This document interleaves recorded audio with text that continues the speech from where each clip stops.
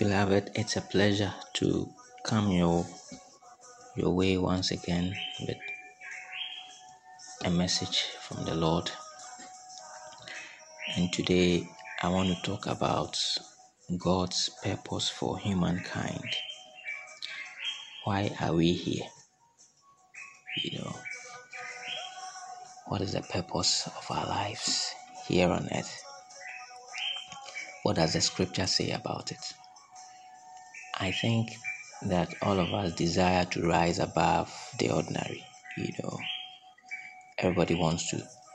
Every sane person wants to distinguish themselves, from others and let their lives count for something bigger and greater than themselves. Every right thinking person has this desire. And yet when you look at this, you realize that there is either a right way or a wrong way, how to pursue this goal that we all have. If you read Ecclesiastes chapter 3 verse 11, the Bible says God has essentially put a desire for eternity in our hearts. There's, whether you believe in Him or not, this thing is there, that makes everyone crave for eternity.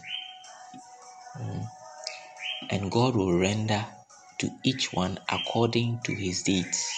Eternal life to those who by patient continuance in doing good seek for glory, honor, immortality. But to those who are self-seeking and do not obey the truth of God, but obey unrighteousness, what awaits them is indignation and wrath. This is what Romans chapter 2 says. Romans chapter 2 verse 6 to 8.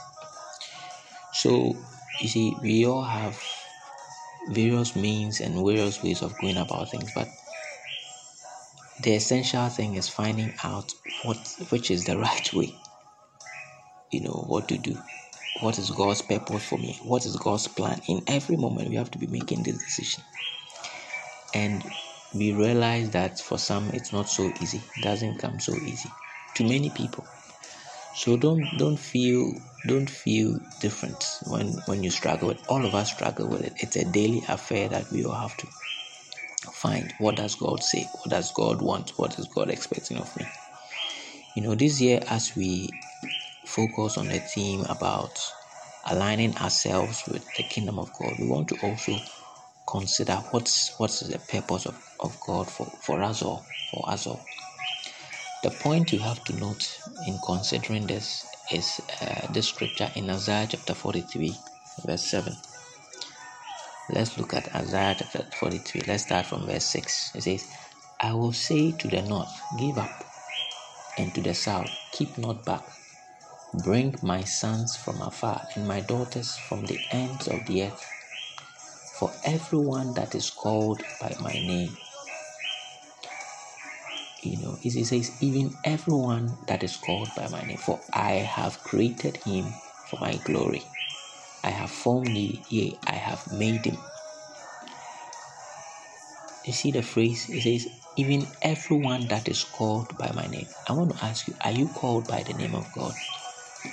If we indeed say we are believers, we believe in Jesus Christ, then God has his name imprinted on our spirits. By his spirit living in us, God has imprinted his name upon us. So we are essentially called by the name of God. So God is telling you that he has created us. He has made us Christians, children of God, for his glory. So I think that is the biggest thing we all need to understand, that we have been created for God's glory, for something, that he requires of us. You see, we didn't create ourselves. So if we've been created and we've been looking for why we've been created, then the Bible is telling us that we have been created for something, and that something is for display or to manifest God's glory. You see, in Ephesians chapter 1 let's read Ephesians chapter 1 verses 11 and 12. It says, In whom also we have obtained, in whom, look at the phrase in whom. In whom is what? In Jesus Christ. We have obtained an inheritance, being predestinated according to the purpose of him who worketh all things, after the counsel of his own will. Verse 12 says that we should be to the praise of his glory, who first trusted in Christ. I think this sums up what I'm trying to say. You see, we should be to the praise of his glory. Everything that you see, everything that you have been trying to accomplish here is all about the glory of God. All right? It can be a bit difficult for some to grasp it, but that is the reality. And so you have to consider, if this does not bring glory to God, then it must not be right. That is how simple our lives are as Christians. Everything should be for the glory of God, and if it doesn't, then there's a problem. So with this knowledge, how do we live our lives, and attain God's purpose for our lives? Okay.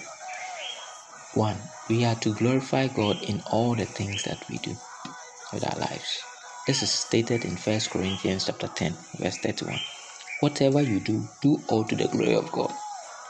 As simple and as straightforward as that. Everything that we do, we should do all of it to the glory of God. And that should make your life easy, because then it can cut out anything that does not glorify God.